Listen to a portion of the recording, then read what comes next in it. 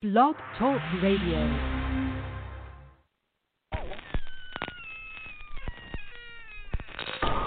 Ladies and gentlemen, boys and ghouls, step right up. Behind this curtain lies a ghastly concoction of delight, horror, fantasy, and terror.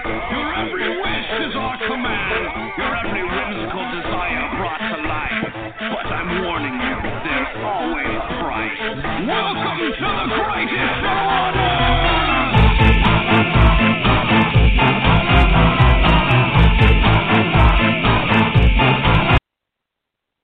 And welcome back to the greatest show on earth that is Talking Terror. As always, I'm your old pal, the King of Horror, Andy G, welcoming you back to this episode, where tonight we're going to be talking about the Mad Monkeys film pick of the week, which is A Clockwork Orange from 1971 and directed by Stanley Kubrick. We are not going to be joined by the ghoul tonight, but we are joined by the guy that picked the film tonight, the psychotic simian, the Prince by Moore's Day, the Mad Monkey. Get funky with it, monkey. Yes, hello, droogs and droogettes. This is the Mad Monkey broadcasting to you live from the Drunken Monkey Rehabilitation Clinic, where we bring you the best bloody program there is in all of the world. Yes, so just make sure you listen live, listen with your M&P. We don't really care. Just make sure you bloody well listen. Hey, King, how's it going tonight? right. And because we're covering this episode, because we're covering this episode like this, I can just let my really bad accent fly. Don't really give a shit, but people understand me a little bit better when it's like this. Anyway, moving on.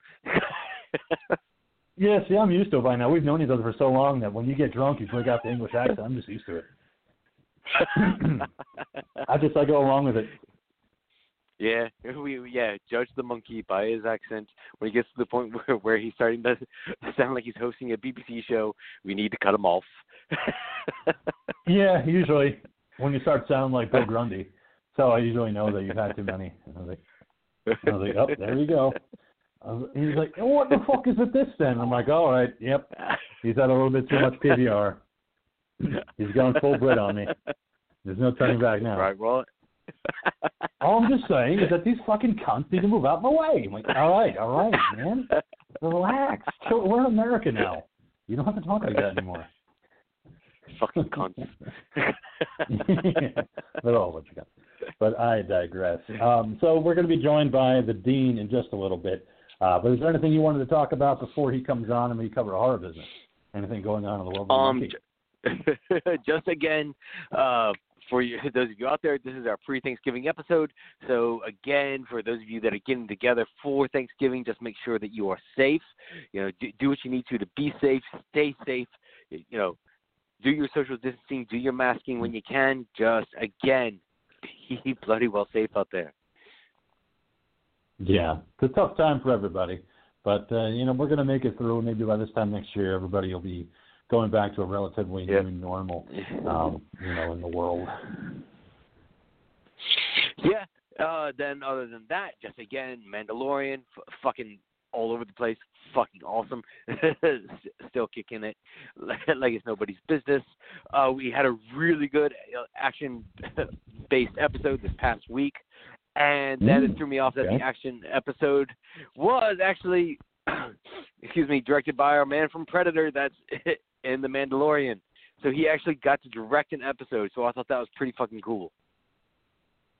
Wow, that is pretty cool, yeah. And we also have a Star Wars reference with our movie tonight with David Prowse, who we'll get to later on in the show, who played Darth Vader himself. So there you go, another Star Wars connection for you guys. Coming up later on. And talk about A Clockwork Orange. So that'll be good. I haven't really been watching any kind of shows. I started watching Big Sky, which is on ABC, which is a David E. Kelly program, just premiered 2 weeks ago. John Carroll Lynch, who's been on American Horror Story and a ton of other things like Fargo, plays a sheriff's deputy in Montana, and these two girls go missing, and it's a over-the-road truck driver that's kidnapping all these women and selling them into sex slavery. It's been pretty good so far, but there's just such a... Yeah. I'm sorry, go ahead now. Oh, no. I was just commenting in the background as you talk. Sorry, King. Please continue. Oh, there you go. But it's an interesting show so far. I'm going to hang in there. At least for another two. But it's just so apparent that there's a David Lynch homages. I don't want to say homages, really. I think it's just them ripping it off, kind of copying Twin Peaks in a way with this small town in Montana. Using a lot of music, using eccentric characters. Not quite as eccentric as Twin Peaks, but it's like David E. Kelly watched Twin Peaks and said, I could do it my way and make it kind of serious, but everybody's going to know that this is, kind of like my version of Twin Peaks. So it's Tuesdays, 10 o'clock Eastern Standard Time on ABC. It's called Big Sky. I've really gotten into that. And also, like, a weird thing that I've kind of gotten into since I started my vacation on Monday is listening to, on YouTube, 911 calls. Like, it's become my new obsession. Like, I've been listening to non-stop, like, since Monday night. I just kind of stumbled across it. But, yeah, real-life 911 calls. I don't know what it is. I started listening to one video, then all of a sudden I went down a rabbit hole and just started listening to a bunch. And, some of them are kind of funny. Some of them are really dark and, tragic. But there was one that I listened to earlier that had me kind of cracking up a little bit because this guy moved into a house that had gone into foreclosure 3 years earlier, and he was doing some remodeling in the house. And when he went up to the attic, he was knocking down some things, and a skeleton fell out of the wall. An actual human skeleton fell out of the wall. What? So, yeah, so he didn't know why it was there, but he called 911, and he's just like, hey, guys, so I don't know what to do with this information. I don't know what you need to do with this information, but a human skeleton just fell out of the wall in the attic, and it's just kind of there. And the 911 operator is like, oh, wow, okay. A human skeleton? He goes, yeah, no, it's human. I could just see it laying at the bottom of the steps there. Yeah, I mean, the house was built in the 30s. I don't know. Could be weird. But what ended up happening was a woman had lived there, and she was in her attic, and she got trapped in the wall somehow. And she died in the attic wall. So that was her body. She had been missing for 3 years. No, I don't have a sister. No, not a biological sister. No, I was just talking to the monkey about me finding this rabbit hole of 911 calls on YouTube. And a really funny one about a skeleton being found on the wall. And the guy not knowing what to do with it, so he's just calling 911. I would think that's cool. I'd be like, dude, that adds the core to my house. Yes, but now we are joined by our lovely co-host, the Demonic Dean. Welcome to the show, man. Thank you very much. I had a whole routine planned for like 6 o'clock on the dot when we signed on, except because as we know, I use Google Voice, to call into the show, and when I logged in and went to dial in, my computer was not reading my my earpiece or my microphone. So I tried to log in and log out, log back in, and that didn't work. And then I had to just restart my computer, which I did, and now no problems. At the top of the hour, as the church bells were ringing in the distance, was to live stream my attempts to secure a PS5 on the Walmart release that was happening at 6 o'clock California time today. So I did attempt to make that happen, but that shit was listed as temporarily out of stock and sold out before the church bells were even done ringing for 6 o'clock. Wow. So are you actually? Dean, are you actually seriously trying to get in here on the PS5 action then? No, I was trying to buy one just for a bit for the show. Yes, of course I was trying to get in on the action. Why would I not be trying to get in on the action? Well, that's commitment to the bit if you actually did that. Well, I just didn't realize you were a gamer, that much of a gamer where you want this PS5 straight off the bat, man.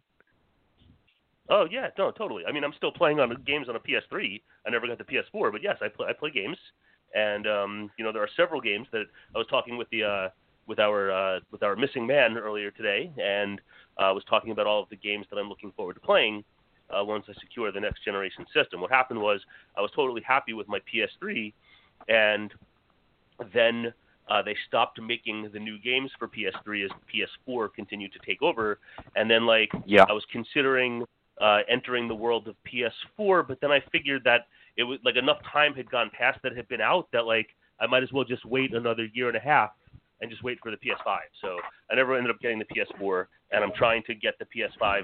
I wasn't planning on really trying to get one today, but when I heard that there was going to be a release, I was like, fuck it, I'll try it. Like, my plan is for, like, early 2021 sometime, because I want to, like, not wait forever and just, like, maximize the length of time. So, yes, I was trying to secure a system.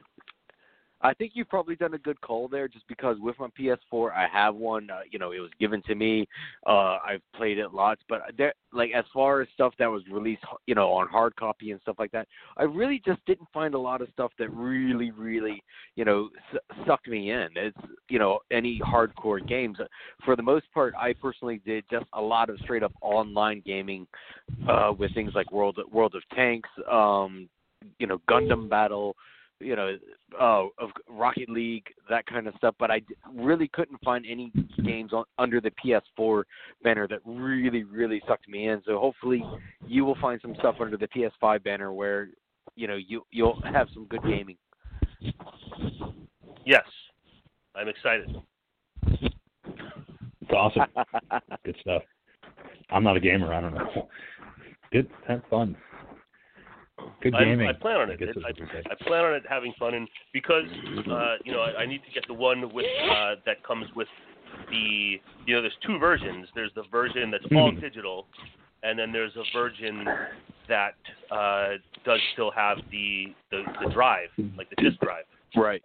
And I need that because that will be the not that I have much in the way of media, but it will still be the only way that I have to play DVDs and Blu-rays, the ones that I do still have. So, so I need to get the one with the disc drive. Right. Cool. It's a good point. Yeah. Well, hopefully you do. Hopefully you get it and everything works out. But all right. So what do you have for our news tonight, Dean? Oh, we're just going to jump right in, huh? Just like that. Just like that. That's how we do it on Thanksgiving nights. I don't know. I feel like I would have to go back and look, but I feel like traditionally the Thanksgiving Eve episode is one that I usually miss because I'm usually elbow deep in the kitchen preparing for Thanksgiving. That is one thing I was surprised, man, is because actually, the King and I were talking about how we're shocked that you made it here, just because you usually do a grand feast every Thanksgiving, man. Yeah, well, and I do. I'm usually responsible for like 9 different things, but I'm only responsible for 2 things this year, and I have done. I have to do a little bit of prep for something later this evening, but nothing too involved that requires like care and attention. And the stuff that involved care and attention, I worked on last night. So I was debating whether or not to take part. And then I said, fuck it, I'm taking part in tonight's episode for the first time pre-Thanksgiving. Yeah, it's awesome. Glad to have you.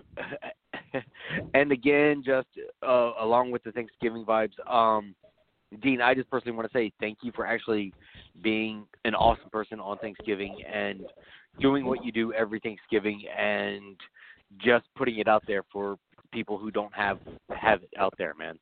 It's just that's really fucking awesome. Well, thank you so much for saying. Maybe a time will come sometime in the universe, and all of the stars will align, and the Talking Terror universe will all celebrate Thanksgiving together one day. We'll have a Talking Terror Thanksgiving special. We'll be just like Joe Bob Briggs, except we'll be cool. It'll Talking Terror Turkey special. King, are you going to the Monkeys tomorrow? No, or are we no, COVID? I'm not. Are we COVID hiding? Yeah, that's pretty much it. Staying away, social distancing, the whole thing. I got stuff to make here, so I'm gonna. Good. I was going to ask then if Monkey will be delivering a plate. Well, he's more welcome to. Monkey is not cooking this year. Monkey is not cooking this year.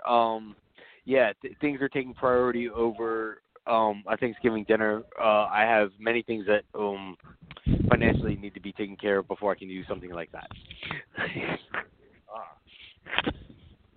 So not to that's toot my what's own going horn on. here, not to toot my own horn here, Monkey. But did you not see my Facebook post from like 4, 5, 6 days ago? No. I doubt he did. All right, I've well, I guess barely you just been go on Facebook. and, all right, I know you just go and post I will post our check it stuff. out. I don't know if you were. No, I will check it out. This week I've been doing 11-hour shifts, so I hear you. I have not really had a lot of time for Facebook. But I will definitely check it out because I'm sure you have some awesome pictures of your prep work. No, there's no pictures. I made a post and just you'll see it. You'll see what I'm talking about. Okay. Just because it's like my favorite. Thanksgiving's like my favorite time. Like the Halloween to Thanksgiving is like my favorite season. Yeah, can't argue with but that. anyway, we've talked about how Scream 5 is coming in January of 2022, and I don't know how I feel about this because I think it creates a world of confusion. But Scream 5 is simply going to be titled Scream, which doesn't really make a whole lot of sense to me, especially because it's not like Texas Chainsaw Massacre and it's a reboot. It's like a fucking sequel, Like it doesn't make any sense to me. No, I mean they did it with Halloween 2018. They just called it Halloween, so I guess they're following that same line of thinking. This is true. So, yeah. This is true. So we're just calling it Scream. I don't know. I'm excited about it. I feel like without question that Scream 5 is going to gross nowhere near. If the movie-going universe has by January of 2022 has returned to normal, like pre-COVID, I don't think Scream 5 is going to generate any kind of box office that Halloween 2018 has, and I feel that just kind of organically, like Halloween 2018 just gets referred to as like Halloween 18 or Halloween 2018. So I don't know if people are going to be calling Scream like Scream 22, but that remains to be seen. Yeah, they might. I agree. Well, I agree with you too, man. And King, you feel free to weigh in, but it's just I don't think it's going to have the pull to be able to have the draw that it did because they already tried on MTV with that horrible TV show. They've milked this as all they can. I really don't see this project really nailing audiences unless again it's one of the only movies out there. How much did Scream 4? Like, what was the box office on that? Was Scream 4 a success? I don't have those numbers in front of me. But I'm trying to pull it up real fast before we move on. But the Halloween 2018 was made for very little money and made like $250 million box office. What's that? The Scream 4, the budget was $40 million and box office is $97.1 million. So it did pretty decent. So it made a decent amount of money, decent profit. Yeah. Okay. I did not know that. But still, that's still like I was saying though. Halloween 2018 pulled in like 250 something million. So as far as like organically calling Scream 5, Scream 22, but we'll see what happens. Anyway, also in the world of Scream 5, directors have said that it's been just such a pleasure to have the original cast members, though they're calling them the legacy cast members, and they said that one of the things that they feel made creating this film such a magical experience was that the original cast was able to bring the spirit of Wes Craven with them, and they said that it was so important for the younger cast members to talk to the old cast members so they can learn how important Wes Craven was to their lives, and both personally and professionally, and said that kind of like the spirit of Wes Craven kind of was hanging over the whole production. So, in the world of Scream 5, that seems to be what is going on. But Wes Craven wasn't there, was he? He's dead. No, Wes Craven's dead. Yeah, he died a number of years ago. I was talking about with the first one. Wasn't he only partly involved with the directing of the first one? No, he directed the whole thing. He directed all four. So he directed Scream, yeah. All four. Oh, okay. Yeah, he didn't write them, but he did direct them. I mean, they were directing projects. Kevin Williamson wrote 3 of them, and then the third one was written by somebody else. I can't remember his name off the top of my head, but yeah, Wes was involved with the whole thing.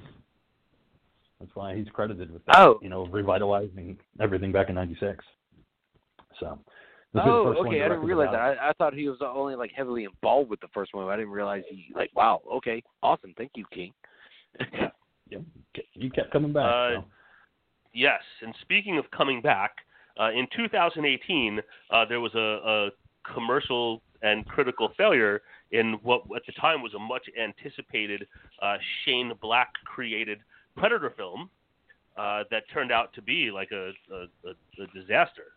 A commercial flop, and there was just so much excitement as it got closer to release that didn't pan out. But apparently, Fox just can't stay away because they are coming back with another Predator. It's going to be directed by someone named Dan Trachtenberg. There's no start date nor release date yet, but they just he directed 10 Cloverfield Lane. So there's excitement about him picking up or sitting down into the director's chair because of the success of 10 Cloverfield Lane, but he's going to try his hand in the world of Predator. So, no matter how much these movies are shitty and tank, they can't stay away. I don't know. I mean, I put it on the Talking Terror page about that. Yeah. Well, I was going to say, King, didn't you put something interesting about Predator 2 on the Talking Terror page?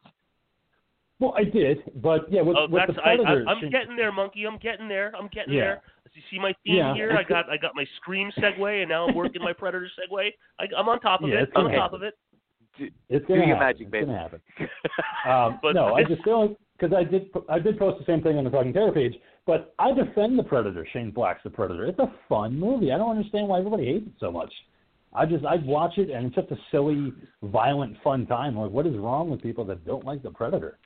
Like, I don't know what they were looking for in a Predator movie. Mm-hmm. Go ahead, Gene. The original Predator film is like one of the greats in the world of like action sci-fi, with the most badass action cast like ever assembled. Mm-hmm. And I don't include like the Expendables stuff as much as I love that stuff because it's like a nostalgia trip. It's not like that's the badassery reunion that took place with the original Predator. Like the stories from the set from the original Predator are just fucking crazy. That they were one-upping each other and trying to get up earlier and earlier to be the ones lifting weights and working out first. That Arnold Schwarzenegger got the costume designers to fuck with Carl Weathers' clothing, so it made Arnold Schwarzenegger's biceps appear bigger. Just the craziness that was going on there. I didn't know that. It was just a fucking bad. There's a crazy story with Schwarzenegger and Carl Weathers and something with, I don't remember the specific details, but something with the costume designer and trickery about bicep sizes. But this badass collection, this badass action movie, no holds barred, and it's been diminishing returns, ever since, in my opinion, when it comes to the world of Predator. Shane Black, who was one of the soldiers in the original Predator, who has been a very successful writer in his own right. He wrote Lethal Weapon. He wrote Last Boy Scout. I feel that maybe there was expectation of the tone of the first movie of not nothing comical, but badass action. And maybe that didn't happen. And now I haven't seen the film, so I don't have a personal opinion. But that's just a theory that I have as to maybe why it wasn't successful. And again, I haven't seen it. That's a good theory. Take that with a grain of salt.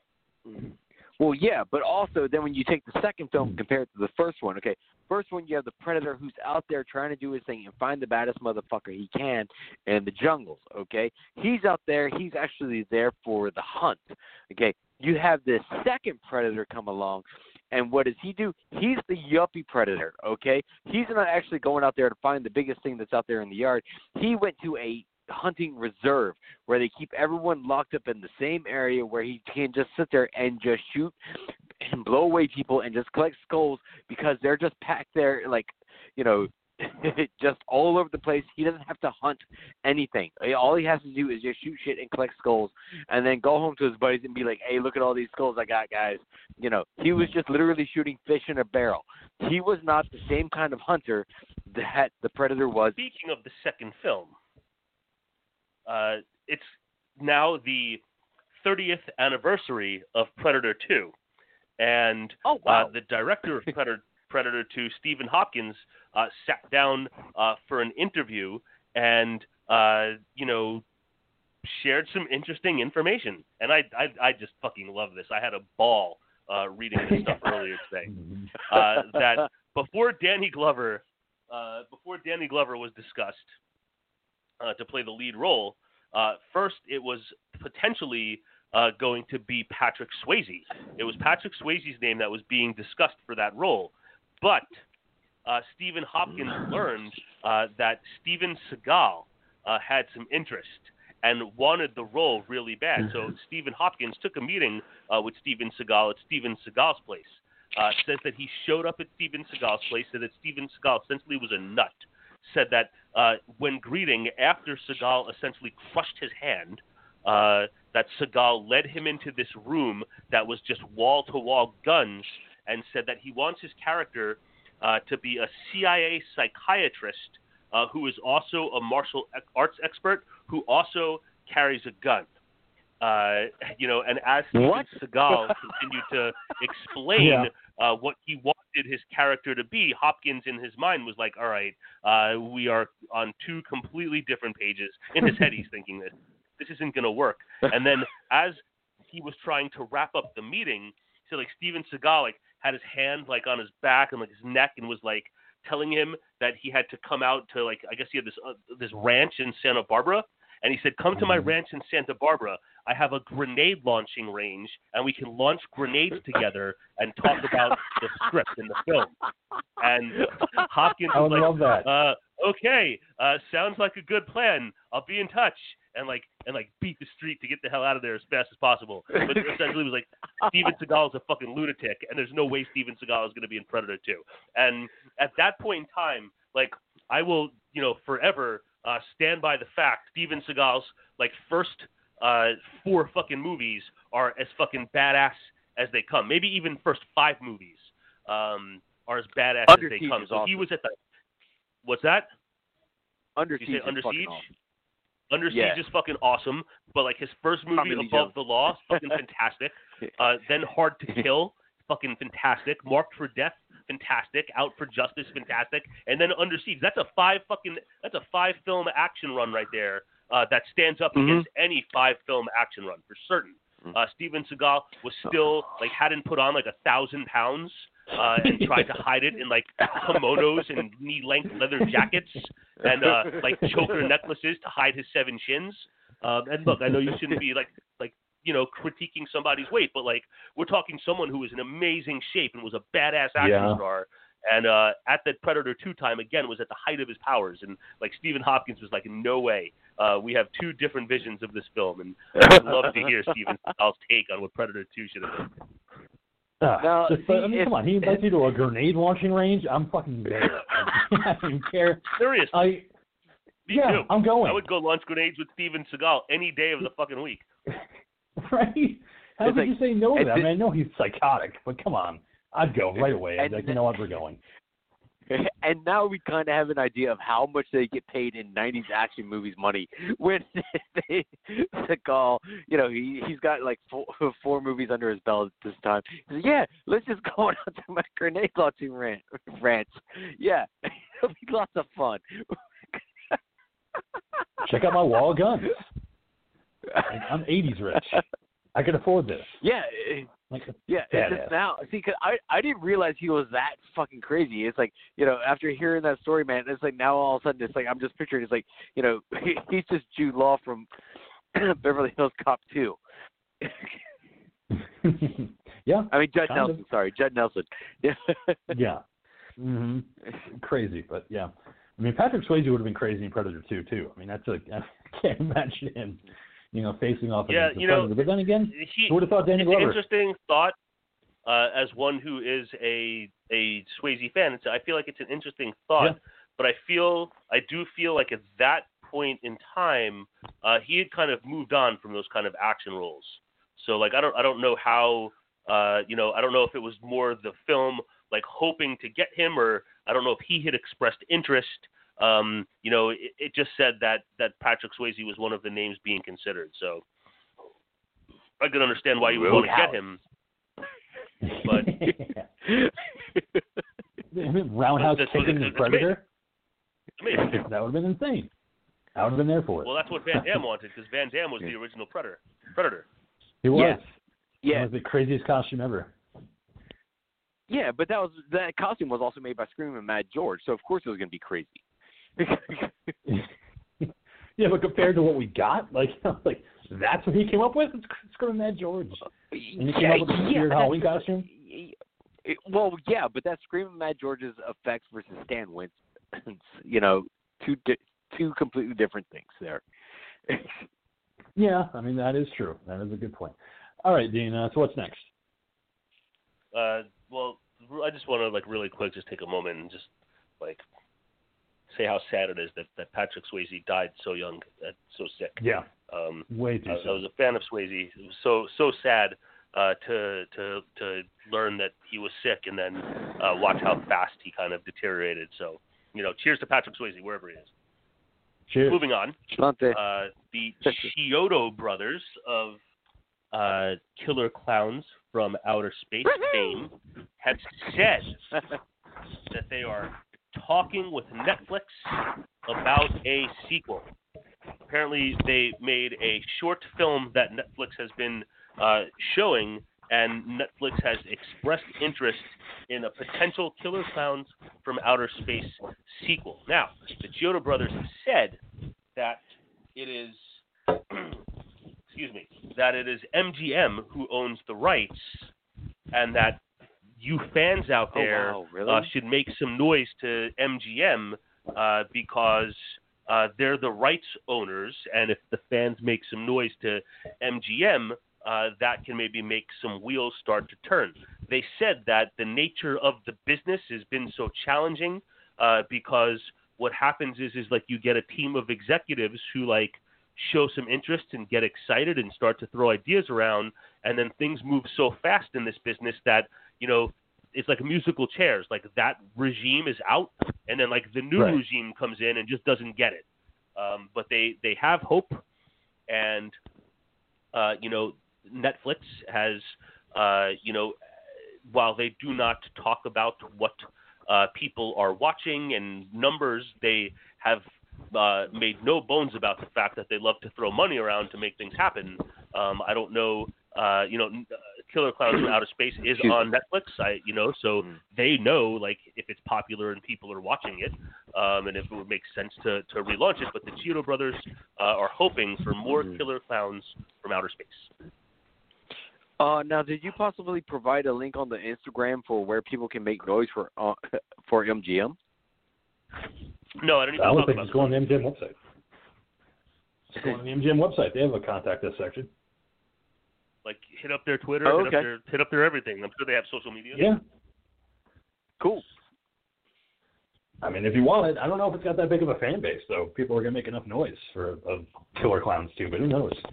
I don't know. Like, they still, like, I don't know. They still, like, sell T-shirts or that shit. You know what I mean? Like, there's some popularity around it, I mean, I don't know if it warrants a fucking, like, sequel, but it might, like a theatrical sequel, but it might warrant, like, a fucking Netflix movie, Yeah, this is one of the things where, like the King said, man, the following for this is very, very fucking cult. Is the following for Killer Clowns. And, yeah, I would love to see a sequel. You guys know how much I fucking love this movie. A sequel would be bloody awesome. But, yeah, it's just, again, I'm like kind of like the King, though, where it's just a lot of fucking people would have to make some noise at MGM for them to be like, okay, let's flip the bill on this and see what happens. Yeah, for Steven Chiodo to be saying that, like, hey, listen, we want it, but you guys kind of have to make it happen, pretty much says all you need to know. Like, that there's just not enough interest in making that into a movie, so the fans are going to have to pair it together and get it. But I don't really see it happening. I mean, I could think on one hand of people that I know that love Killer Clowns aside from the monkey. That's it. I don't Yeah. really know that many people that are into it. It's very cult, like the monkey said. And you know a lot of people in the horror community, and the fact that you only know a handful, it's pretty bad. I'm going to be watching Killer Clowns from Outer Space for the first time in forever, sometime in the near future.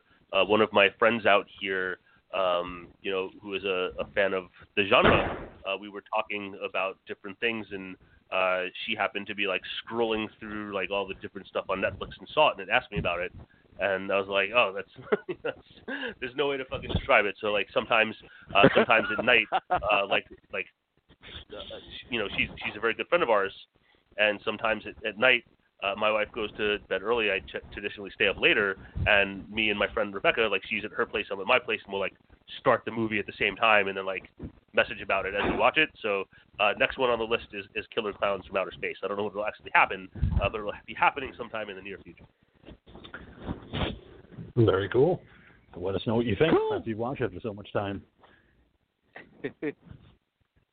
Yeah. All right. So what's next?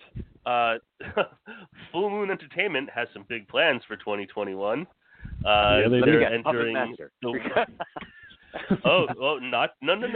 Slow down. Just a couple of spin-offs of some of their properties. First, let me just say, you all have a tendency sometime to make fun of my picks. And one time I did threaten over all of your heads to make all of my picks in a row be every film in the Evil Bong series in a row. But I decided not to do it. All right? So I could have done it. And you would have had to watch all 9 of those things. But I chose not to. Maybe it's 7. I could just be exaggerating for comedic effect. But anyway, they are spinning off the Evil Bong series. It's the Gingerweed Man is coming in 2021. Run as fast as you can. You can't puff me. I'm the Gingerweed Man. That's going to be directed by Brock. And they also are going to be spinning off the retro puppet master Iron Cross with a character from that film. They're going to be making a film featuring Dr. Death. And that's going to be directed by John Lechago, who I believe also did direct the Iron Cross. So a couple of spin-offs in the world of Full Moon Entertainment, that those high-quality films that they continue to churn out on a regular basis. Okay, that's what the show brothers need to do. Do it. Hit up Full Moon? Full Moon doesn't give a fuck. They're like, we don't care if we don't have a fan base. We're going to make these movies whether you like it or not, motherfucker. Somebody must be watching them, man. Somebody must be watching them. Okay, so I don't know let me ask you guys, because I Retro Puppet Master, is that a different line than the regular Puppet Master movies? Yes. It was a one-off called Retro Puppet Master. So yeah, it was a one-off movie, and they introduced Dr. Death in that. Yeah, there was a Puppet Master in Retro Puppet Master in 1999. Mm-hmm. But then the Iron Cross one, when did that one come? King, when did Iron Cross one come? That came. That was late 2000. last year. That was only a couple years ago. Yeah. So, that was after the Last Reich. That was the one after the Last Reich. Yeah, and the Last Reich. Yeah. The Iron Cross introduced Dr. Death, and now Iron Cross spinoff will be a feature about Dr. Death. So the Puppet Master series continues on forever. Continues on forever. It would seem they must be making money somehow. So they keep making these movies. Somebody keeps giving Full Moon money because they keep making these things. Gingerweed Man. Like, what? I bought 2 copies of The Littlest Reich. I sent one to my niece and one to my son. So I did actually buy 2 copies of that. I have a copy of it. So yeah, I bought them one time. Oh shit! No, I just happen to still have the window open on my computer. I just refreshed my page. I got one in the cart. Hey, he's got a PS5, everybody. Quick checkout, really fast. Don't want to go away. Go ahead, you do that, like and we will talk amongst ourselves. No. You go ahead and check out. Still talk. Like. No, I have a copy of Little We'll talk Strike, so I'm not completely hating on Full Moon, but it's like the Chioda brothers are like, oh my God, we're having such a hard time getting Killer Clowns 2 off the ground. Fans help us out. Meanwhile, Full Moon's just fucking cranking them out. Like these movies that I don't know who their audience is, but they obviously have one. I mean, Gingerweed Man, I'm sure people are going to see that. Evil Bong is like 7 movies. The Ginger Dead Man, all these just fucking insane movies that make Trauma look like a fucking Oscar award-winning studio. Yeah, Full Moon is really bad about the really bad CGI, and they make no apologies whatsoever. Nope. They're like, you're getting ready to watch a Full Moon movie. You know it's getting ready to happen. Yeah, and that's why Trauma still embraces practical, which is why I support them more than Full Moon. Full Moon just tries too much CGI all the fucking time. Meanwhile, Trauma's still out there throwing blood at people out of buckets. I think this is going to be great. Yeah, because I want to say I actually think Full Moon started trying to do their own horror host thing, and had William Shatner as their horror host. Yeah, for a while. It was a short time, but he did host for Full Moon for a little while. Yeah, because I was catching that they have those for free. Like I want to say, I think on Fright Flicks, which is free on your excuse me, on your Hulu. It's one of those channels that you can download. But so I checked it out. Like I literally watched half the movie and I was just like, okay, no, I can't do this. It's it's a horrible. Yeah, it's like you are definitely not Elvira. Here's something new to talk about while I run to grab my wallet real fast. There's going to be a new Final Destination movie, the final Destination movie. Jerry Medic says yet another sequel will be happening. He said COVID has paused it, but it's going to be happening. I will be right back. Yeah, he did say it's going to be happening and that it's going to take place in the world of first responders, EMTs, firefighters, police, and that we will never look at a revolving door the same way again. So, they're planning on making another Final Destination movie. I'm in for it. Those movies are just such candy to me when it comes to horror. Dude, I'm there for the deaths, and they always do it. Yeah, I'm right there with you, man. It's like, I fucking love those movies because when we covered the original one, I accidentally downloaded the, latest 3D one, where it had the the fence scene in it. I fucking loved it. Yeah. But I just love those movies. They're just fun bubblegum popcorn kind of movies where it's just silly, stupid, over-the-top shit where it's just a really, really bad Tom and Jerry cartoon gone really, really bad. And it's just, how can you not have fun watching a Final Destination movie? It's impossible not to. Yeah, it's just impossible to not have a smile on your face watching these teens get killed. And then Tony Todd showing up going, you don't want to fuck with that Mac Daddy. Like, Jesus, yes. Mac Daddy. Thank you, Tony. Just keep showing up. Keep showing up in these things. Which Mac Daddy? Yeah. Tony Todd. Tony Todd is the coroner in the Final Destination movies, the funeral director. In the first movie where he's like, you want to fuck with that Mac Daddy. Best line in the movie. I have to say that the first Final Destination movie, the opening scene still is fucking ridiculous. The whole opening. Oh, the plane crash? Yeah. Yes. In the best ways. In the best ways. They always know how to sell it in those openings. I think the second one did a little bit better with the highway crash because of just fucking how amped up and insane it was. Like with the log truck and the log going through the cop's car and the motorcycle getting crashed. Like it just, they're like, you know what, we're just going off the rails with this. We're having fun. Yeah. You're having fun, so let's just do it. Yeah, to this day, if I'm like on the highway and I got the family in the car with me and I'm near a log truck, I will fucking fly by that motherfucker. I don't give a shit where cops are, and Ian will be like, how fast are you going? I was like, it doesn't fucking matter. We are not staying behind a fucking log truck. Once you see Final Destination 2, you will understand. You'll never want to be behind the truck again. That's what I learned. I'm the same way. If I'm out on the road, I do not go behind one of those. I'll gladly get in the other lane and speed right by it. I don't want to log in, thrown through my windshield. No. And crushing me like a sausage. And when I was driving, when I moved to California and was driving across the country and had to cross over the mountains to get west, there were tons of those fucking logging trucks, man. Every fucking time I saw one, all I could fucking think about freaked me the fuck out. Stayed far the fuck away from them. And then when earlier this year, we took a road trip up from here to Oregon and hit a couple different cities in Oregon, and it was like kind of mountains to work our way across, to get to where we were going, and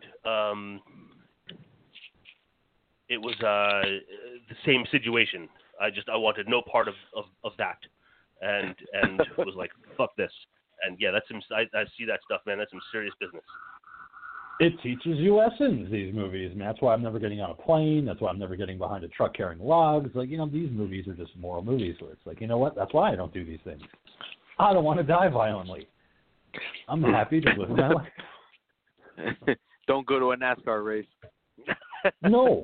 Nope. I wouldn't do it anyway, just because it's NASCAR. But still, avoid them because you don't want to get wrecked by a tire flying at your face.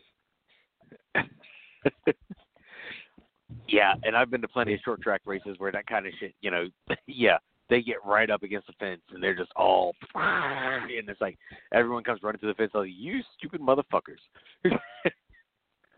Thanks, you almost killed me, but I'm so glad I'm here. NASCAR.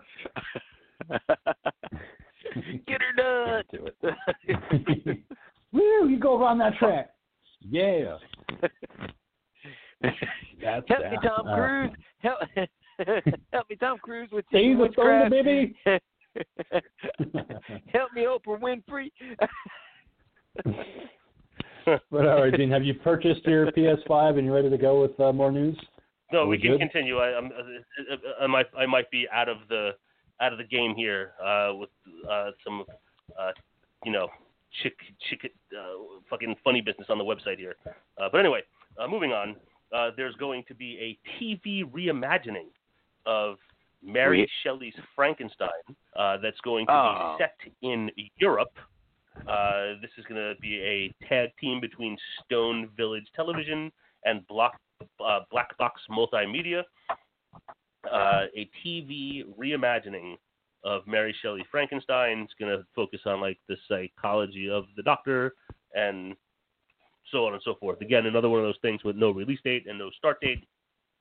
But, if you're a fan of Mary Shelley's Frankenstein, there's going to be more of that on the horizon. Oh, yay. I wonder if it's going to be any better than the Robert De Niro one. I read the whole thing about the Frankenstein thing. I want to know what happened to Frankenstein Cop that was announced last year when they said that there was going to be a Frankenstein cop drama starring Ryan Felipe. He had been cast. CBS was going to air it, and it was going to be about a guy that dies and comes back to life to fight crime. So it was going to be like Frankenstein Cop. And I was all for it. I was like, that sounds like a lot of fun. And just nothing after, last year. January was like the last time, I think in 2019, that they had said anything about Frankenstein Cop. And I'm so pissed off. So I guess they're going back to the well with this new Mary Shelley thing. Yeah, Ryan Felipe's been busy working on like Hallmark Christmas movies and shit like that within the past year. I think he's got like a couple that are coming out this holiday season or something like that. He's got some kind of shit going on there. Well, he was on Big Sky, that show I talked about at the top on ABC. He stars in that. So yeah, he's working. The guy's got work. I don't know how because I've never been a Ryan Felipe fan, but yeah, he manages to find projects. But yeah, Frankenstein Cop, I don't know if it's ever going to get made, but I want it to. I need something that silly in my life, but I'll see what they have. Because I don't know, Dean, if you have the news about Channing Tatum, working with Universal. What? Say it. Channing Tatum is signing on board to do a movie for Universal about an untitled monster movie for Universal. So they're not revealing what monster it is, if it's going to be original. So, yeah, he is. I don't think I knew that. Yeah. Okay, I put it on the Facebook page, but, yeah, it's there. Okay, and you're saying they're not saying the monster at all, or are they saying it's going to be an original monster, or are they going to the classics or anything? Currently, they're just saying it's an untitled monster project for Universal, but that it could possibly be under the Universal Monsters band. So it could be, any number of Frankenstein, Dracula, the Mummy, any one of those. But they're currently wrapping it up by saying it's untitled.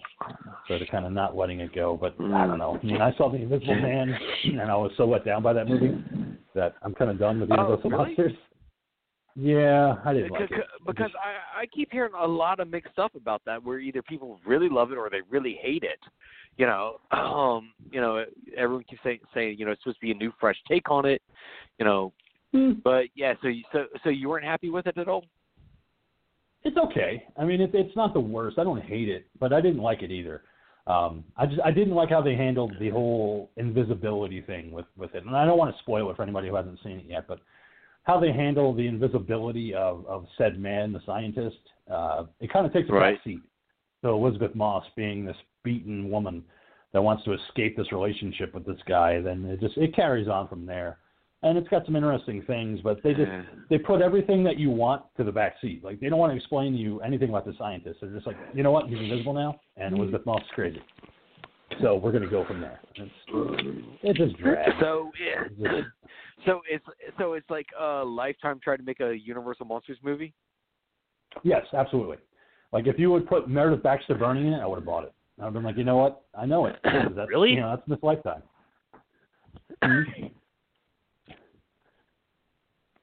I'm sorry. Wow, man. Meredith Baxter Birney is what told you? No, I said if they'd put Meredith Baxter Birney in this Invisible Man movie, I would have been like, you know what, it really is a Lifetime movie, just with some horror thrown in. But instead they put so what you're Elizabeth Moss saying in is there. you love Meredith Baxter Birney. Man, she sells those Lifetime movies. She just cranks them out.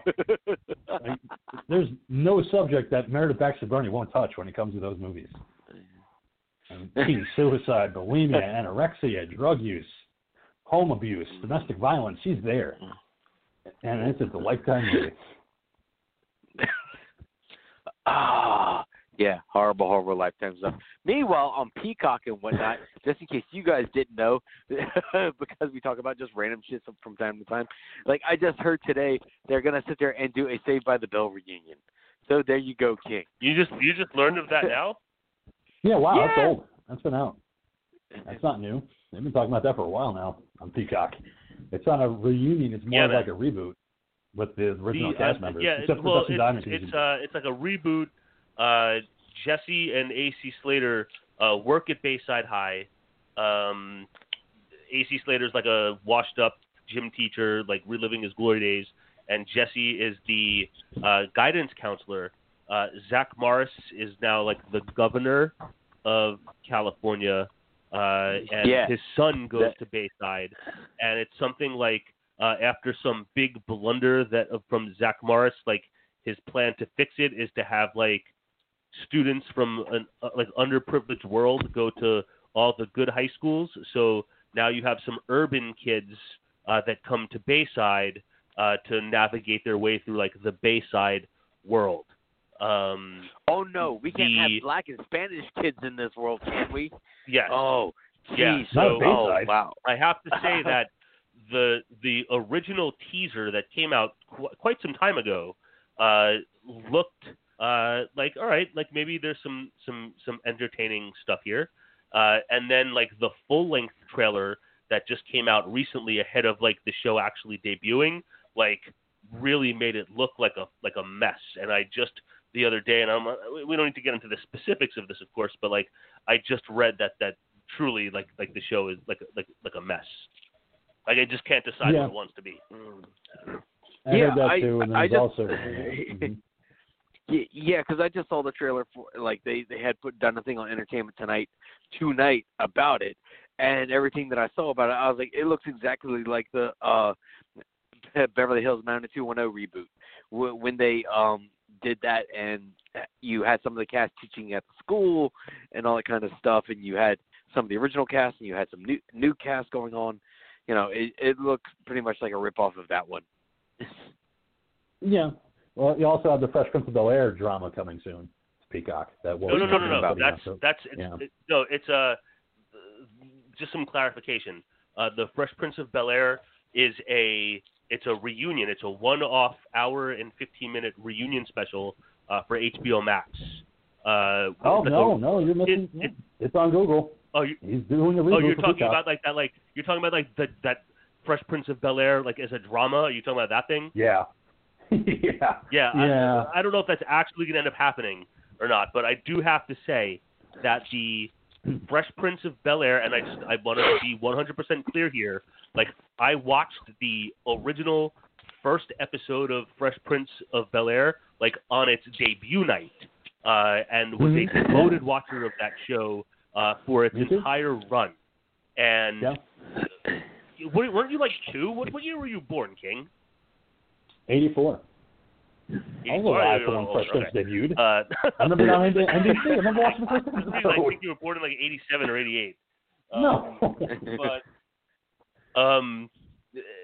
the Fresh Prince of Bel-Air reunion that's on HBO Max right now is fucking stellar. It's stellar. I realized not forever ago, but I realized that my parents have been forever customers of HBO, and then I was like, duh, if they're customers of HBO, like they have access to HBO Max. So I was like, Mom, like, what's up with HBO Max? And my parents, they're old. They have no idea about like apps and shit like that. They just turn on the TV and click to the HBO channel. You know, it's like, give me your freaking BIOS login. So I got their login and like created an account and got like HBO Max, and then HBO Max for my TV, like I have a Fire Stick. HBO Max was not on Fire Stick or Roku because of like negotiations and disagreements. So like, sure, I could have it on my phone, but they did some, or my computer, but they did some funny business where they like kind of blocked the ability to cast to your TV from your phone. Oh, I or remember your you saying computer. that. And yeah, but then Amazon finally struck a deal. And I just the other day watched the Fresh Prince of Bel-Air reunion, and it is fucking fantastic. If you were a fan of Fresh Prince of Bel-Air and you are able to see HBO Max, I could not recommend it stronger. I mean, it's waterworks and tears and crying the whole fucking time. Like, they really figured out how to hammer the fucking heartstrings at you, man. It was fucking great. Yeah, I gotta admit, man. Especially with James Avery being done. Yeah. Yeah, and the James Avery know, segment, you're like a blubbering mess. Go ahead, Monkey. Yeah, I was just gonna say, while I don't like Will Smith as a person, like I gotta admit that, yeah, I really fucking enjoyed that show while it was on the air, man. It was just a great family comedy. It really was, and you know me, I hate Will Smith too. I don't like him as an actor, but fucking Fresh Prince was awesome. I watched almost every episode of that show. It was just funny, and it wasn't just him; it was everybody. Like, I was a huge fan of James Avery because of his performances as Uncle Phil, and watching him in License to Drive and other movies that he did back in the day. So. Oh, that's right. He was the drive instructor with the cup of coffee, right? Yeah. That's right. Yeah, and then I remember him even in the really, really shitty Brady Bunch movie. Yes, he was one of the neighbors. Yeah. He actually too. Here's like an obscure one, and it's hard to figure out which one he actually is. But in the segment in the Blues Brothers, when Jake and Elwood Blues go to Ray's Music Exchange with proprietor Ray Charles to get their instruments, and there's the whole shake your tail feather dancing sequence in the streets. James Avery is one of the dancers in the choreographed dances. I have known this forever, and I have watched it forever, and I can't pick out who he is, but he's in there. That is fucking cool. I didn't know that either. Wow. All right, so what else do you have, Dean? Wrapping it up, Chris Columbus states that the script for Gremlins 3 is written and ready to go. They have a couple of things they need to sort out. They need to figure out like when to make it. Plus, he said that there are some minor rights issues that need to be sorted out. And he also said who's going to pay that. For it? Well, again, I believe that whether or not that Adventures of the Mogwai animated series, if that's a success, that will get, I've said this for going back forever, that will be the springboard to a third feature film. And one thing that's exciting that Chris Columbus did say was that they are talking practical puppets and practical effects, and they want to use as little CGI as possible. Well, that'll be awesome. Yeah, no CGI, that's what I go by. I like practical. So using practical puppets, why not? Sure, it can't be that expensive. Well, it's just at the same time, it's like, we just saw it with our Dark Crystal Age of Resistance, where they were sitting there doing a really, really nice blend of CGI and puppets. All right, so it's possible to actually blend the two. It's like you can still have the puppets, but then you go through and then clean it up with CGI, and it works. It works really well. Yeah, except the Dark Crystal, as far as the Dark Crystal material. Nobody wanted to watch that. That was more of like a segment. It wasn't Game of Thrones. Like Gremlins was widespread. Dark Crystal was more not cult, but it wasn't a wide audience for that. What? Yeah, I'll say that's a niche crowd. We can counter that back and forth. Anyway, that's a niche crowd. I'm sorry, Monkey, but Dark Crystal, that's a niche crowd. Yeah, it's a niche crowd. You're the only one that ever knew that likes Dark Crystal. Nowhere near the kind of crowd that Gremlins had. But carry on. I'm going to step away for 10 seconds. I'll be right back. Yeah, so, I don't mean to step on your shoes, Monkey, but Dark Crystal, I don't know. I think you and the Ghoul are the only two I ever heard talk about Dark Crystal. No, but at the same time, Dark Crystal, it's like a lot of people who are also really, really into things like Lord of the Rings and fantasy and all that kind of stuff are the same people who would be really, really big into the Dark Crystal, especially women, okay? And there's a lot of women fans that are out there who fucking love the Dark Crystal, okay? But again, yes, I understand where you're coming from. It did get buried. It's just one of those things where it's just, if you're a fan, you're a hardcore bloody fan, and you're going to be all about the family of, the artwork of Brian Froud and the family that tried to bring it back. His son was there trying to bring back Dark Crystal, and it just didn't bloody work. I've talked about it before. What was a fun, innocent project by Henson, they went and turned into fucking Game of Thrones, and it bloody well failed. Okay. All right. What else do you have, Dean? As I said before I talked about Gremlins, I said wrapping it up. All right, wrapping it up. So we're going to get into our movie tonight, A Clockwork Orange from 1971, directed by Stanley Kubrick. Monkey, this is your pick, so take it away, droogs. All right. Okay, yes. All right, okay. Sorry. I'm just so excited. A Clockwork Orange is an autobiographical tale of our dear little Alex, a 15-year-old boy who lives in a future England where all is not quite right in the world. It is an industrialized, labor-driven world where parents must work all the time to make ends meet, leaving their children to often fend for themselves, like the 80s. And fend for themselves they do, with knife and chain, bat and fist, as they roam the streets in gangs looking for anything to do, just as long as the results are definitely ultra-violent. This lust for trouble lands Alex in prison. In an adult penitentiary, what is a child supposed to do? As luck may have it, there is a new treatment that may be able to cure his thirst for violence and become a productive member of society. But at what cost and at what toll will this new treatment take on our dear narrator, young Alex? All right. Yeah. Me? All right. I fucking love this movie. I've been wanting to cover this for a fucking long time. It's just, wasn't really sure if it actually fit our niche. But like the Ghoul often said, okay, horror is subjective, and horror is not always blood and guts. It is not always jump scares. Horror can simply be horrific situations. And this is definitely a movie that covers horrific situations. And to me, this is just a bloody brilliant. I mean, this is like downright one of Kubrick's best. But I believe that's partially because it's based on some wonderful source material. And then you have Kubrick playing with the film, nailing those perfect narrative shots, all beautifully mixed with some of the most moving classical music that there is. You know, Beethoven's Ninth.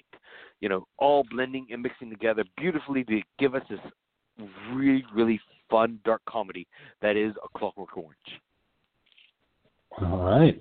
So, Dean, what do you think about A Clockwork Orange?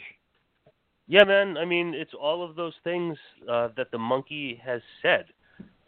You know, I remember being, you know, not a young teenager, not like 13, 14, but maybe like 16, maybe late 15, 16, and kind of coinciding with the discovery of marijuana.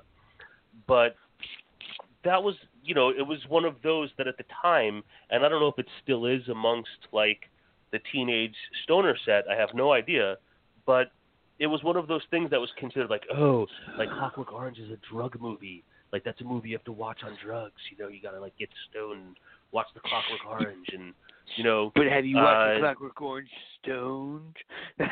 Yeah, have you watched it on weed? But you know, it's one of those that had this reputation about it that preceded itself.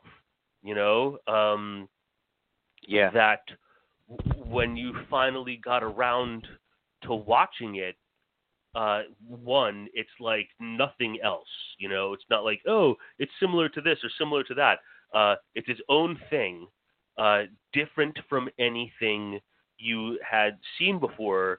And, you know, watching it as a, you know, as like a stoned teenager, like it felt like you were watching something that, you know, was bigger than you understood, like, from your station in life then at the time.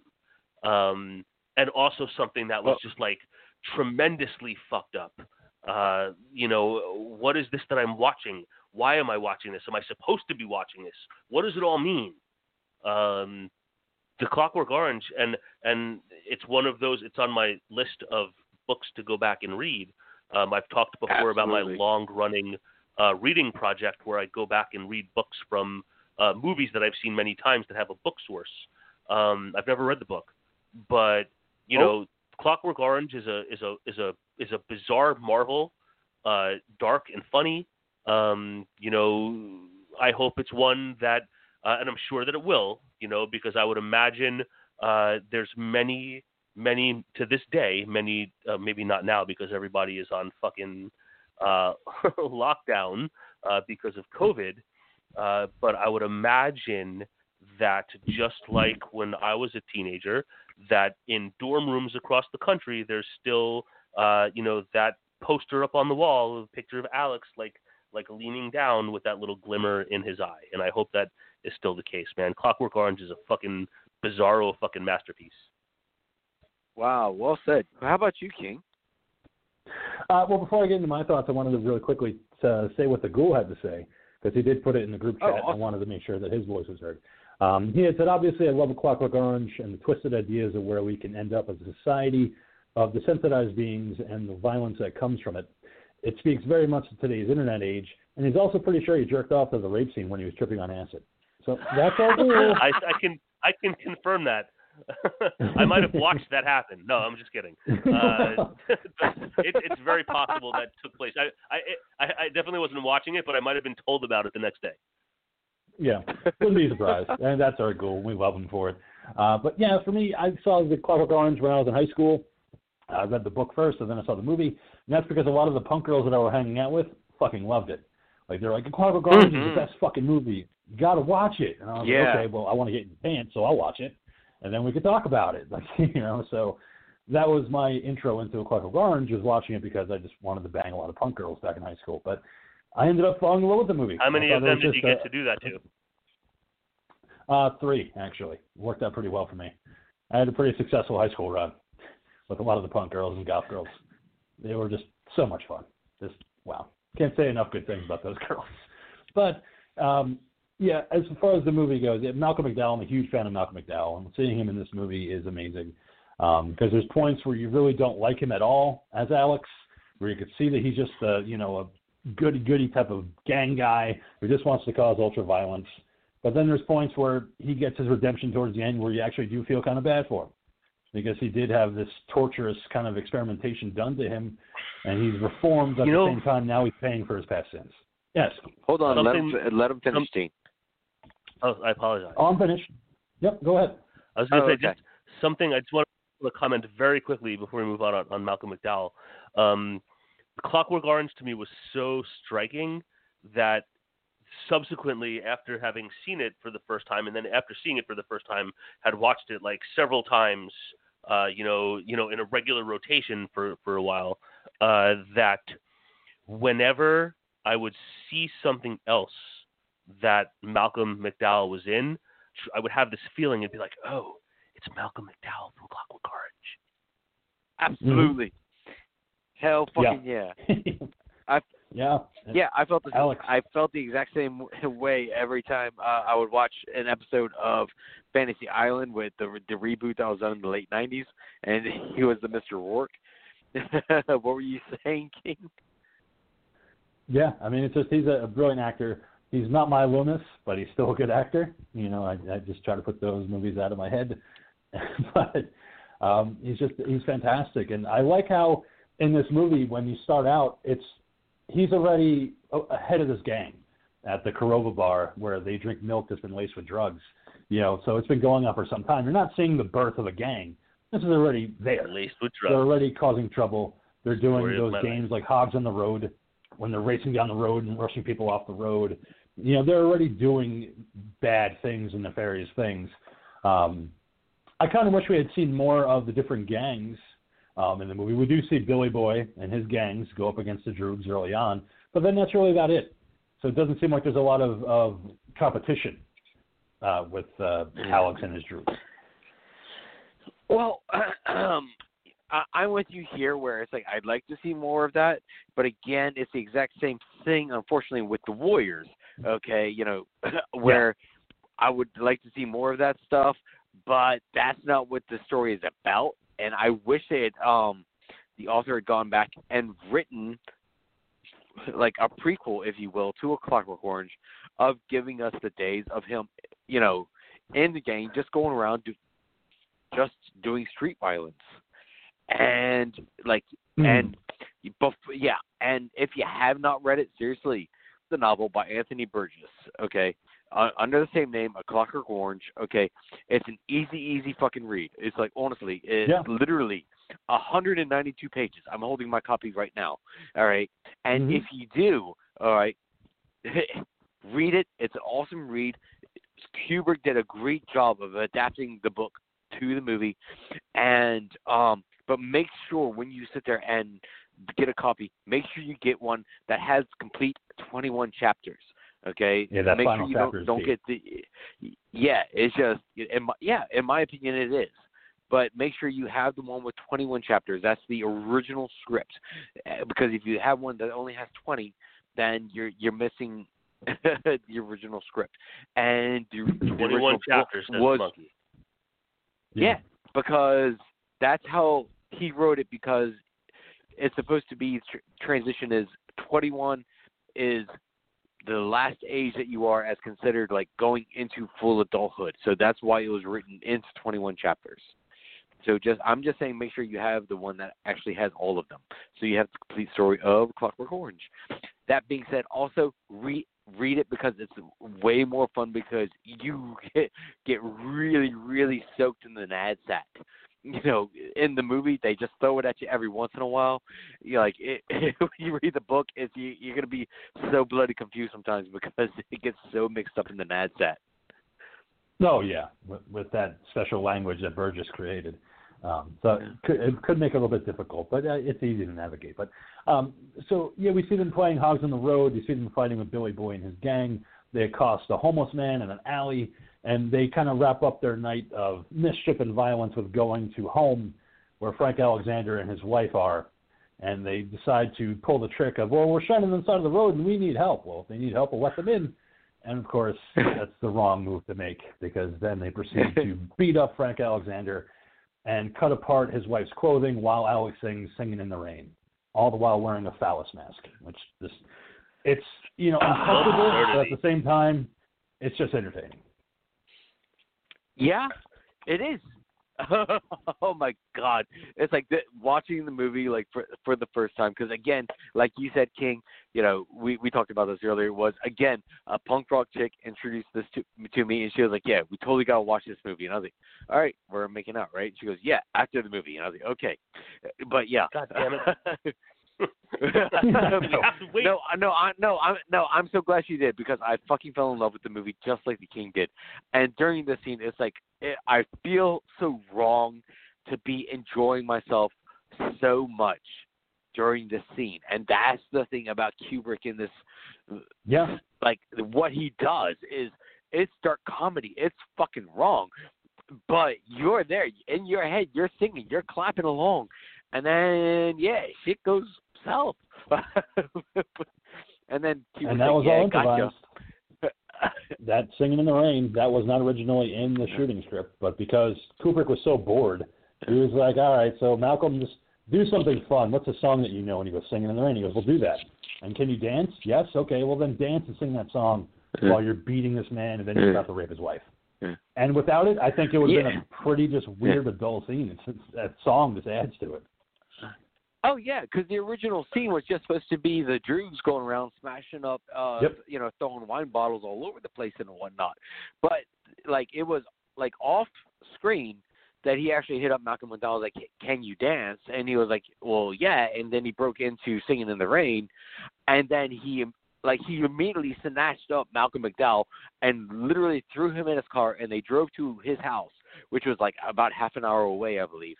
And then Kubrick got on the phone, and because I was listening to this on the commentary for the DVD, and Malcolm McDowell was like, okay, and then he goes and buys the rights for Singing in the Rain. It's like, what kind of money does Kubrick have to where he's able to just throw this kind of stuff all over the fucking place? And he's like, yeah, okay, I want the rights to this song.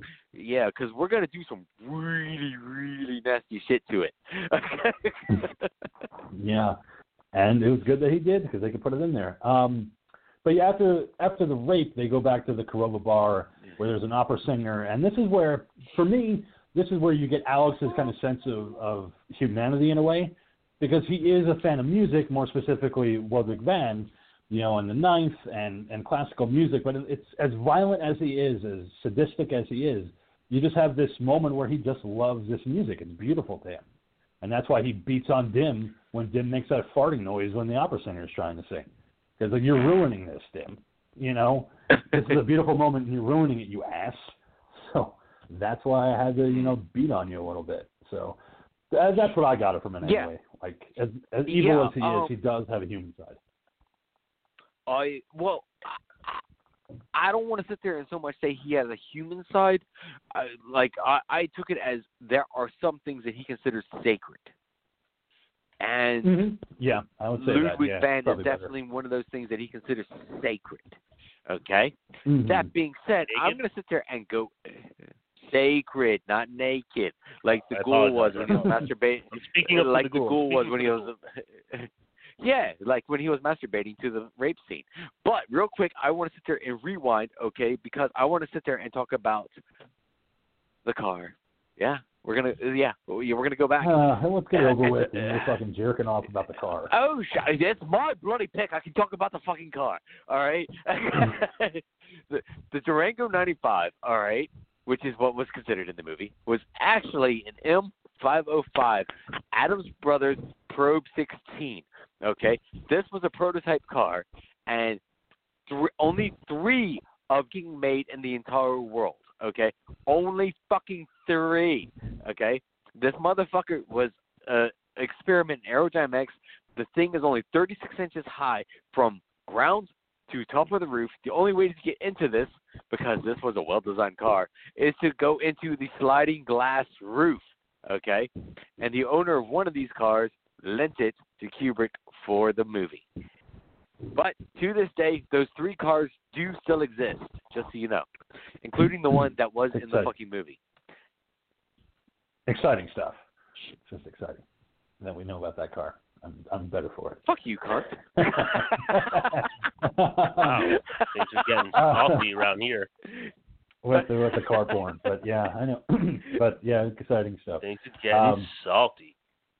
But the next day happening, I love the fact that his parents are the most English parents I think I've ever seen in a movie. Where they're there, but they're not there. Just, oh, are you sick? Okay, well, I guess you got to stay home. We got to go to work. Okay, take care. But Philip Stone playing his father, that's Mr. Grady from The Shining. I loved it. I completely forgot he was in this movie. And then when he showed up, I was like, oh, Grady, there he is. Right, but again, okay, this is what I wanted to get to is, he probably didn't realize this because when he wrote it was in the 1960s, all right? This was pretty much us in the 80s. We took care of ourselves. 80s, 90s, we were, half of us were latchkey kids. We were all going out, running around, taking care of ourselves while our parents were all off at work, being career parents, this and that. But, yeah, we call in sick, to our parents, and then we run off and go have a Ferris Bueller day, But, again, and it's just parents having to do what they got to do because they got to work their ass off in this, really, really shitty, fucked up future, whenever that is. Off to the factory now, man. In my pink apron and my see-through neon pink apron and shit. I have no idea what she was wearing, but I believe that was the lady from Are You Being Served? Who always wore very, very, who always wore very, very odd wigs. What were you saying, Dean? I was just making sarcastic comments. Yeah. But he does say illness that he ends up being accosted by his probation officer, Mr. Deltoid.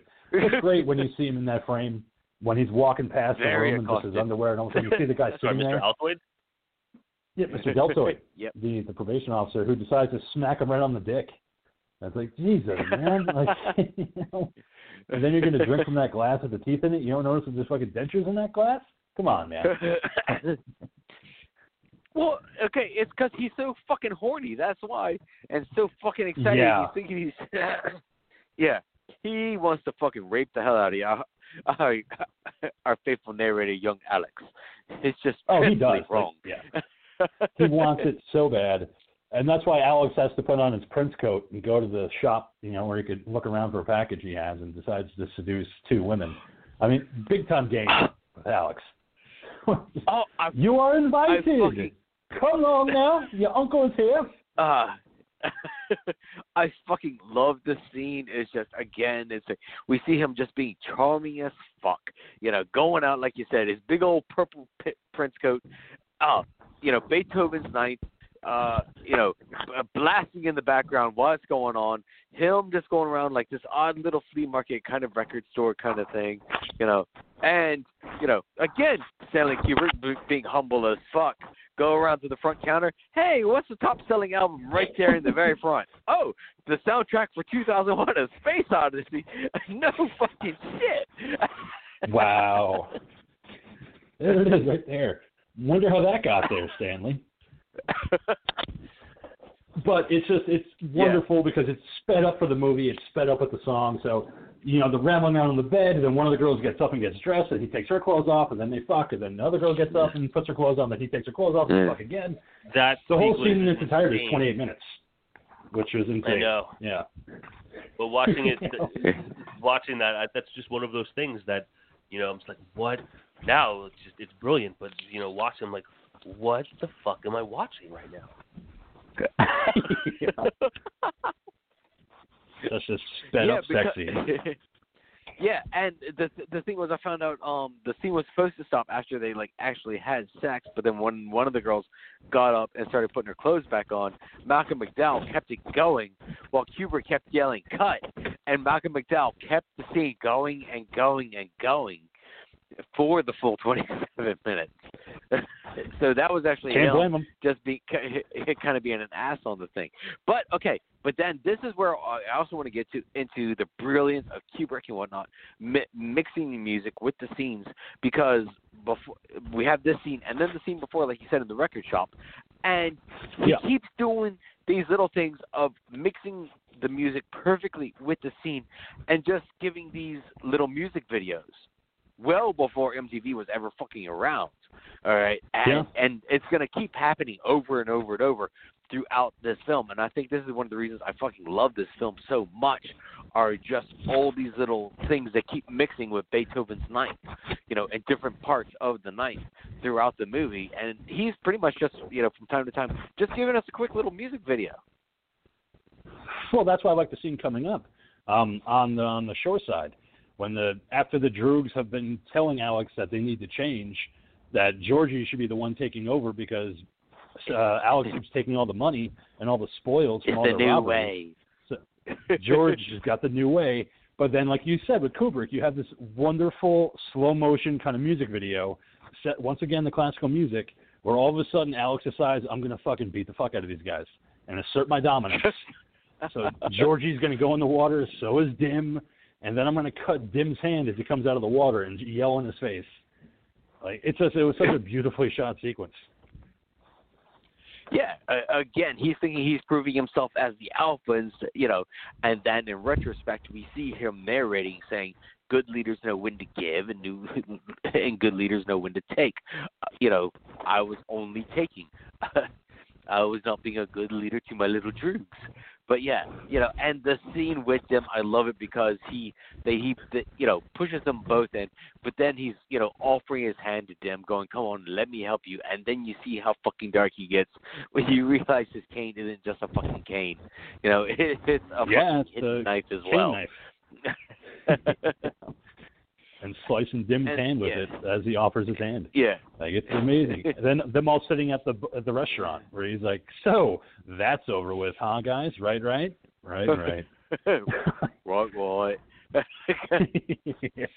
Any problems, Dim? Welly.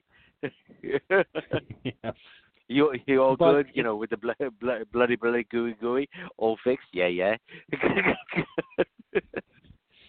But it's his downfall. Because that's when they decide that they're going to go to this health, spa clinic where there's this woman that Georgie found out about, so they're going to go and make a quick job of it. But it's Alex that ultimately has to pay the price for it because of what he did to Georgie and Dim, and they get revenge on him by him going into this spa and trying to rape this woman who has that gigantic fucking dick on the fucking shelf, which is like, that's a very expensive piece. Huge. Stop messing with it. Stop touching it, and he keeps slapping the head of it. That dick is just rocking. Yeah. And when he just picks it up and he's trying to protect himself against her attacks, and when he kills her, that smash cut that Stanley Kubrick does, it's so brilliant, that painting of the woman screaming, and that's the impact. He just killed her with a dick. Right, but he gets hit upside the head by no less Beethoven statue. Mm-hmm. Again, this is how brilliant Kubrick is of just, keep reiterating that shit. But again, it's just, Kubrick showing the sex and whatnot, but, just the odd close-ups of, the elderly woman doing all kinds of weird-ass yoga splits and whatnot while being surrounded by a room full of pussy. Yeah. She had so many pussies in that room. And all the paintings on the wall. Yeah, there was a lot of fucking pussy in that room. Yeah. And when Alex leaves the house and his droogs are waiting for him, and then it's Georgie who takes the milk bottle and smashes it. When Alex is laying on the ground, he's like, I'm blind, you bastards. I was like, I couldn't stop laughing. Thinking he just got nailed by a milk bottle of all things to let him be caught by the police. Well, look, going back to the milk is kind of, they drank the milk, and that's where everything started. So, it makes sense that it's the milk bottle. Yeah, it does. Yeah, that's why I said it's kind of poetic in a way. Yeah, I took it the same way, Gene. But yeah, for him to be left on the ground and, find out that he thought he only beat the woman, and then we find out, no, things are much, much worse. And then we and then we got the and then we have Deltoid just relish. Yeah, but then we have the lad with the big burly, Irish chops on the side of his head, just beating the shit out of Alex because, again, you know, he's only supposed to be, I believe it's 17 15. in the 15 in the book, 17 in the movie. Oh, that's right. Yeah, that's right. You're right. Sorry. Yeah. You know, but he's still a minor. But they're beating the living shit out of him in his holding cell. Just beating the living crap out of him. And spitting in his face, no less. Like real spit. So Malcolm McDowell's face. Because again, it's Kubrick, and Kubrick does what he does, and filming things a million times. It took two people to actually get the spit because he kept doing so many shots that the first guy ran out of fucking spit. Because Kubrick, you are a fucking dick behind the lens. Yeah, you don't have to worry about it. And we can talk about that later with David Prowse carrying Patrick McGee down the stairs in a wheelchair. How many takes he had to do with that? Yeah, we'll get to that in just a moment. But this, as we had said, this is what lands Alex in jail. And he's sentenced to 14 years for the murder of this woman at the health spa. And while he's there, I love the fact that he sits there reading the Bible, and he's just picking out the good parts, like where Jesus is getting whipped, and he's imagining himself as a Roman soldier whipping Jesus as he's going to be crucified. And yeah, dude, I'd love to show for that. But him just having sex with all the women, like, you know, yeah. Go ahead, Monkey. Oh, I was inhaling a cigarette, actually. But since you're taking a break anyway, yeah. But the entire time, shut up. But the entire time while that was happening, I was laughing because, again, it's been about 2 years since I've watched this movie.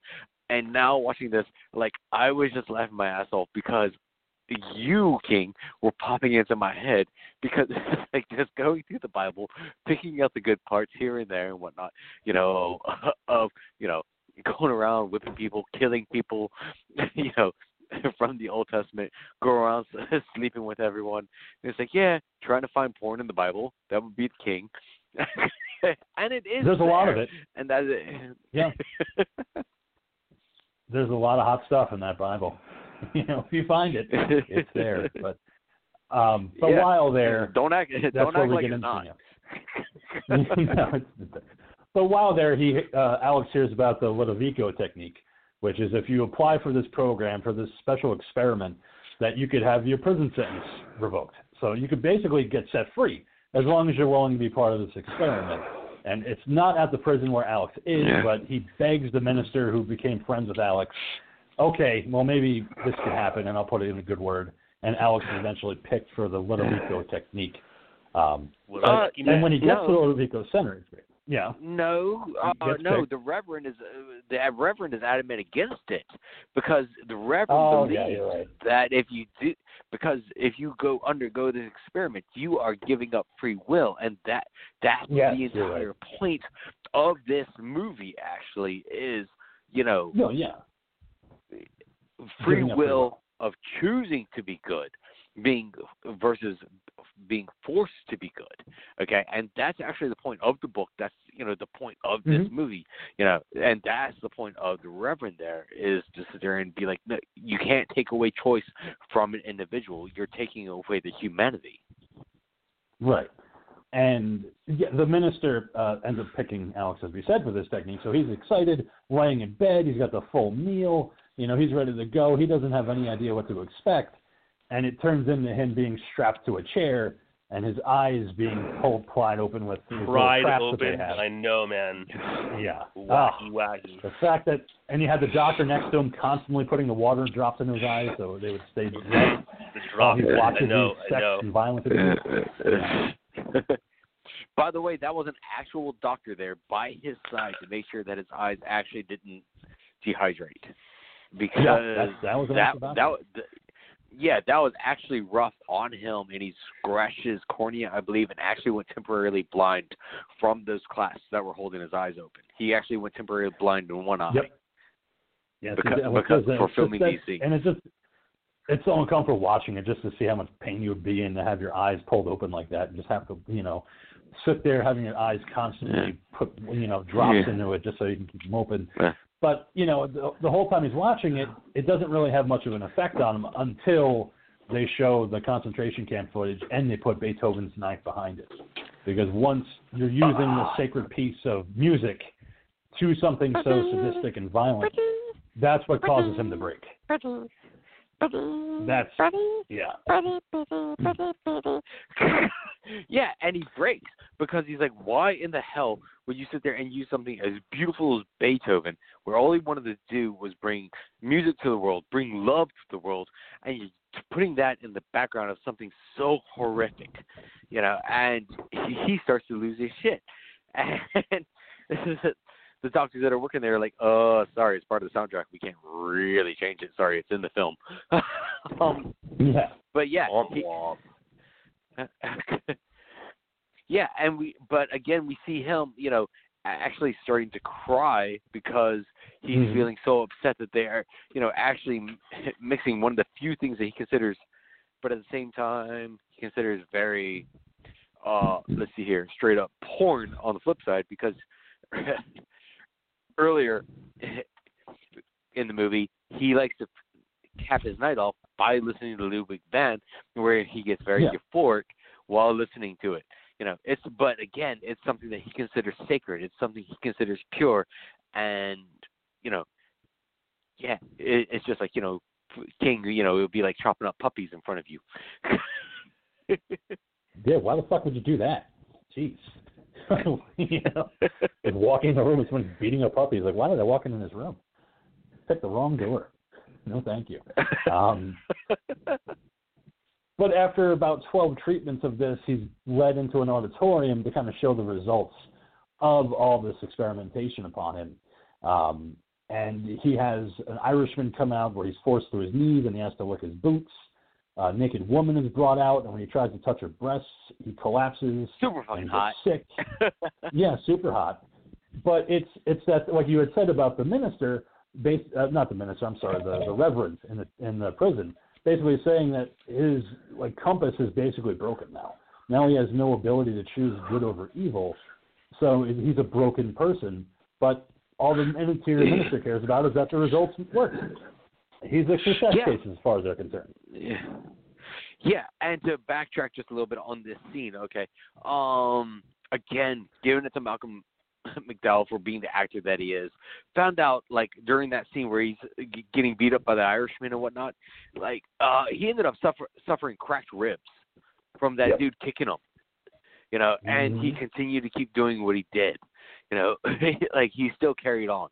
It's again, just mad props to Malcolm McDowell. Fucking love this motherfucker. Yeah, I know you do too, King. But again, huge we see in the scene though, it's a thing of, he becomes repulsed at any sign of aggression towards him, and it's not just a thing of that he can't, do anything. It's he's bloody helpless.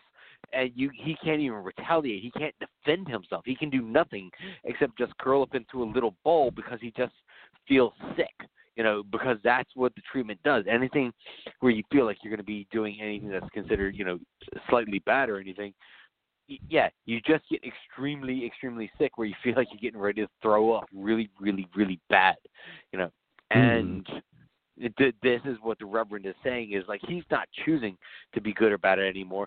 Now he's just, a victim. Yeah, of this whole thing. And that's why it's kind of cool to see this story as we get into the final act of him returning home, and he finds out that the police basically sold off all his possessions, everything that he ever had. And when he goes home, there's a guy named Joe living there now. So he no longer even has a home to go home to, because of everything that's happened. And I love when he leaves, and his father's like, no, don't leave like that. No. What do you mean? I don't have a home anymore. What the fuck do you mean don't leave like that? I have to basically find shelter now because it's gone. Yeah. And this is a really, really hard moment. It's it's all fucked up. And again, anything that's considered supposed to be serious, whatever, Kubrick still keeps putting this fucked up dark humor on top of it, where it's Joe. It's Joe, he's a worker and whatnot, but we can't exactly kick him out because he's already paid next month's rent. Wow. You can see the problem in that, right? Yeah, and like and they're scared of him, even though he can't do anything. And then Joe stands up to him because he's trying to stand up for his parents. While Joe, I think, is being a bit of a dick here because Joe's found a cheap place to get a flat. Because again, rooms are cheap in England apparently at this time. But he's got a steady job. Oh, look what you did to your mom and your dad. Oh, look at you. Oh, you're making her cry again.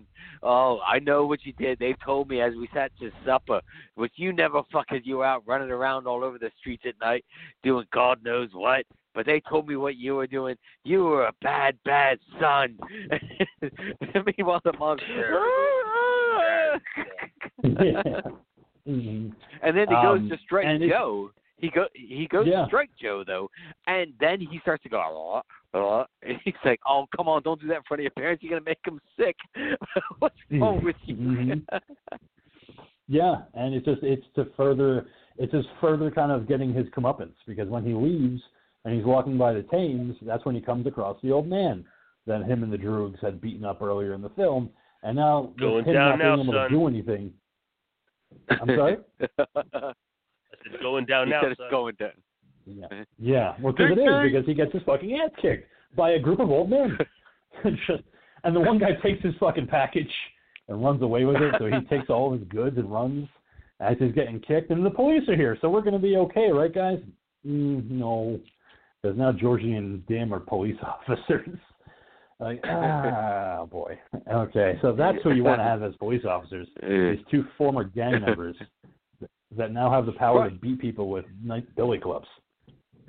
Right, but again, that's the state of this futuristic England, though, where again police forces stand. They're taking whoever they can bloody well get. Okay, and in the original book, it was them and then Billy Boy from one of the rival gangs. Yes. I'm not going to say what happened to Georgie because again, Dean has not read the book, so I don't want to sit there and give too much away. But again, there is a difference there. Yeah. But again, I love the irony here, though, of them taking him away. It's like, don't worry, we're taking you away, little Alex. Don't you worry about it. And they find the one trough in all of England so that they can grab him by the back of the neck and waterboard the fuck out of him after beating him so many times and then dropping him off at the home where earlier in the film he had raped that man's wife and beaten him. But the old man doesn't really recognize Alex at first. Just sees that he's been beaten and then realizes that you're the Ludovico case. Oh, damn the government. Yes. Damn their experiments. Yeah. Oh, I am, brother. Yeah, that's me, brother. Yeah. I'm a victim. Yeah. Very well. Everyone's a victim, man. Yeah. But this is also when he sees the old man. The old man also has a house assistant now by the name of Julian, played by Darth Vader, looking fucking like a Mack truck. This Englishman with his fucking gigantic arms. Just carrying little Malcolm McDowell's arms. Yeah, that's Darth Vader. That big motherfucker is David Prowse? Yes, that's David Prowse, who later played Darth Vader. Holy in the Star Wars. Yeah. Man, okay. Yep. Man, that dude is fucking stacked. Yeah. But yeah, they essentially take Alex in and they take care of him. They draw him a bath, and you have Frank Alexander calling people, saying, the guy that they did the experiments on is here, and we need to talk about this because the government needs to be held responsible. But then a familiar song starts to be heard that Alex is just so happy now to be in a warm bath and have a home that he starts singing in the rain. And that's what leads Mr. Alexander to have a flashback. You just had to sing the song. Would be, it's like, wow. Yeah, it's like you think you would have known what fucking song you were singing while you were doing that, but yeah.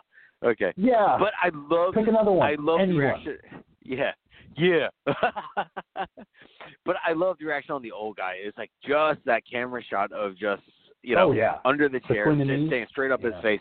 Yeah, and just him just fucking losing his shit. Just great shot. Then we get to an awkward dinner. It was that like one of my favorite scenes in this movie is that dinner scene when he has a gigantic pile of spaghetti and meat sauce And all of a sudden you have Julian coming in carrying Frank Alexander in his wheelchair down the steps. And he's like, "Oh, man, what's that? All right, you having a good night?" He's like, "Yes." "Would you like some wine?" "I guess. Yeah, it's a good vintage, 1960. Yes. Smells good. Mm-hmm. Yeah. I think I'll have a slug at it. Yes, drink it all." "Okay, sure. Do you want any, Julian?" "No, thank you."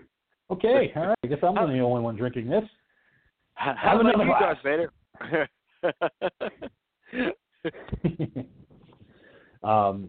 But it's so uncomfortable and it's so unnerving because you know as an audience member that Frank Alexander knows who he is. Alex doesn't know, so he's uncomfortable just because of the way he's acting. But then when the two friends come to interview him, I just love Alex's kind of smugness when he's being interviewed, where he's like, "Yes, and I used to listen to Runaway Band. That's B-E-E-T. No, I got it. Mm-hmm. Just want to make sure." And he's leaning over, looking at her writing, just to make sure she's getting everything right. Ludwig Van. Yeah, I know who the fuck Beethoven is, you little shit. And he explains to them about how he can't, see any violent things. He can't see any sexual violence or even hear Beethoven's Ninth because it causes him massive pain. He doesn't know why. And just as quickly as he says that, he drops it in the spaghetti. And his face drops right into that plate. And Frank picks his head up and he's like, "I know exactly what the fuck I'm going to do." And he's brilliant because he sticks Alex up into the attic and then blasts Beethoven's Ninth, which drives Alex insane because he can't make it stop. And it just causes him nausea and pain. And again, Malcolm McDowell acting the fuck out of this scene, pounding on the floor, grabbing at his head, begging them to stop. Malcolm McDowell can say enough good things. Oh, yeah, man. Again,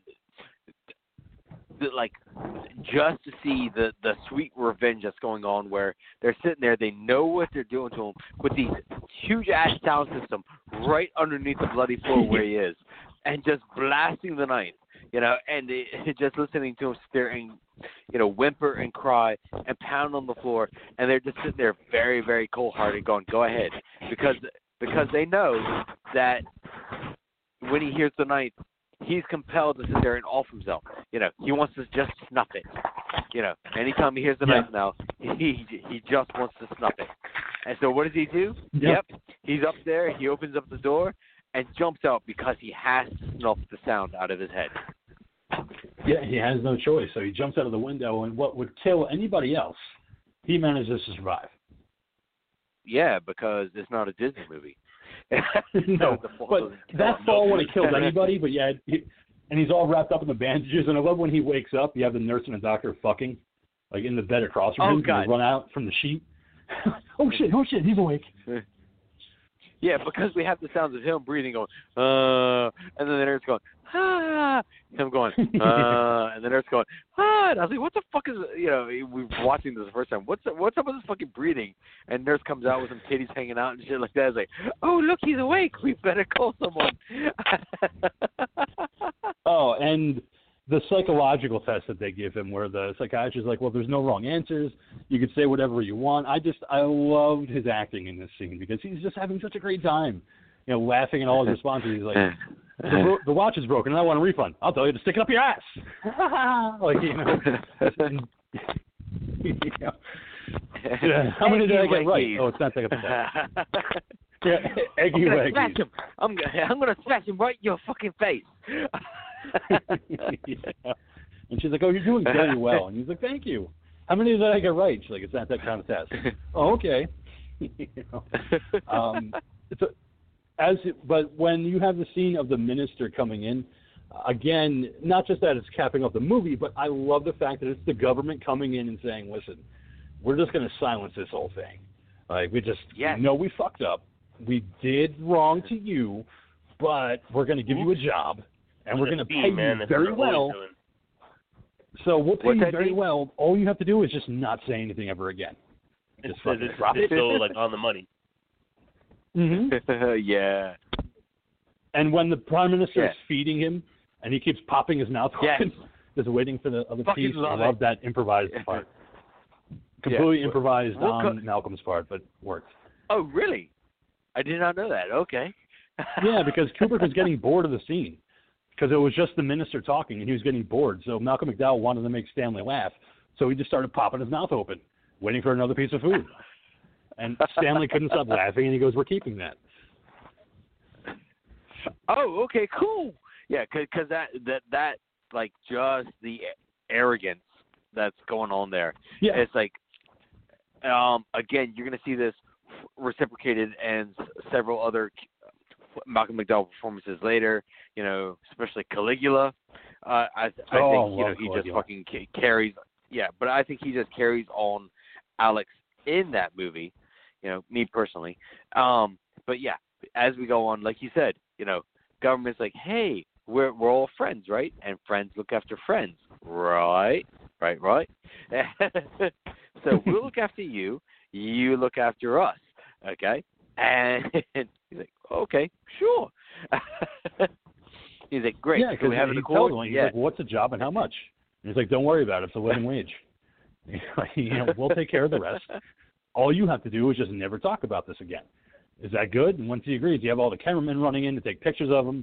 I love Alex giving a thumbs up to the camera in his cast. I guess he's getting his picture taken. But it's the cameraman coming in, and then you have the speakers coming in, blasting Beethoven's Ninth, therefore showing that, you know, the results have stopped, okay? And, cameraman coming in, whatnot, and, and then we cut to the last words. King. Well, we don't cut to that. We cut to him having sex with a woman in the snow, while people that were the carolers at A Christmas Story are just watching him get it on with this blonde chick. Yeah, he's having a great time because he realizes I'm cute, all right. Oh, fucking love it. Dean, seriously, you need to read this book, Dean. Yeah, I've added it to my list. I have a note in my phone. I have a book note, and a section of my book note is for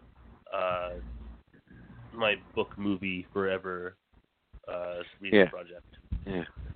Yeah, but again, it's like but I cannot reiterate again just how great of a job Kubrick did translating this book into a movie, and then mixing the visuals and the music together to just give us this movie that I just fucking love. It's like, seriously. And he like, himself Kubrick, banned it in the UK. Yeah. He banned his own movie in the UK after it was released until about the year 2000, right before he died, because of copycat crimes that were happening across the country. So people seeing this movie and copying the crimes. Like, there was a group of kids that raped a woman while singing in the rain. Yeah, but on top of that, though, it was also that people were sitting there and using A Clockwork Orange as evidence about youth crimes as well. So, you know, they were saying, you know, a lot like Dee Snider and all that kind of stuff in the 80s, you know, they were saying, you know, it was because of this that these things happened. And they were blaming A Clockwork Orange, which, you know, okay, whatever. But still, it's an awesome movie, and I will stand by, like, it's a book that everyone should read, and I will also stand by that if you love movies, this is a movie that everyone should watch. Oh yeah, it's a cinema movie. You know, it's an experience, and it's something that needs to be watched. And I hope that one day they release the manuscript that they found after Burgess died, called The Clockwork Condition. It's 200 pages, but as of now, it has yet to be released. It's going to be his sequel to A Clockwork Orange. So I'm still hoping somebody somewhere gets it published, because I would love to read his follow-up. Yeah, absolutely.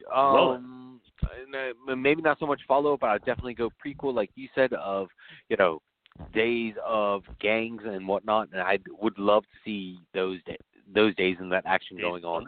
I would just I would just absolutely love to take a dive into the ultra-violence of his little world. Yeah, I think it would be wonderful.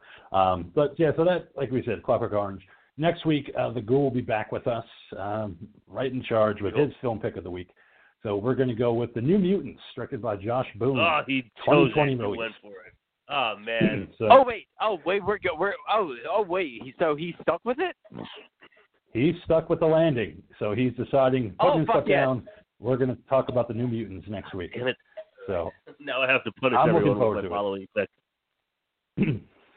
Well, you don't have to punish us. I mean, I think you're going to like it. I think you're going to really enjoy the New Mutants. And I know it's a Marvel movie, and you're not really a big fan of those, but you did watch them all one weekend, and you didn't complain. No, not one weekend, like a week. Okay, well, a week, but still, you watched them, you braved it out, and I think you're going to like the aesthetic of the New Mutants, because it's not quite like Iron Man and Captain America. It's more like a punk rock horror aesthetic film that I think you're really going to dig on. So we're going to be talking about the New Mutants next week. So hopefully we'll see you back here next week for that, Dean. Yeah, it's something a little different. You got to change it up every now and then. But thank you again, Dean. Happy Thanksgiving, and we'll see you back here next week. Happy Thanksgiving to everybody. Be safe and stay away from the COVID. Yeah, stay as far away as you can. Social distance, do what you got to do. But Monkey, I know you do your closeout too, but I know that you usually like to do the plug when the ghoul's not here. So the floor is yours as we close out. Oh, right. Oh, yes. Full plug this weekend. Just remember, holidays are getting closer and closer and closer. Time is running out. Okay, so this weekend is Black Friday, but also remember that it is also Small Business Saturday. So please do your bit. All right, go visit our sponsor, Bonfire B Designs, and support a local business, support a small business. All right, help people that need to be helped. Help small businesses and do their bit. There, you can go there, get custom jewelry designed for your significant other, okay?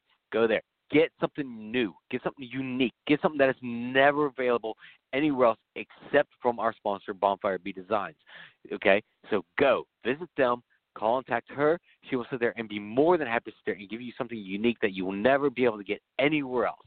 You want to get something different, something just completely off the wall, then sit there and visit her and give a unique present for Christmas and make Christmas original. That is all. Yeah, good. All right. So when you hit your plug, not your plug, but your classic line as we close out this episode. All right, now I'm your humble little droog, the Mad Monkey. Thank you for listening to tonight's episode and letting me come again and again in your ear. Good night, everybody. I'm singing in the rain. I'm singing in the rain. What? Oh, wait, where were we? Couldn't have said it better myself. So while over Thanksgiving you're all having fun with a little of the in-out, maybe some ultra-violence maybe with your little droogies, just keep everyone in mind across the country as they deal with this COVID situation. Happy Thanksgiving, everybody. Hail yourselves. Hail Satan. Hail Odorous. Until next we meet, have a good time. Keep America strong. Watch horror movies, people. Support small business.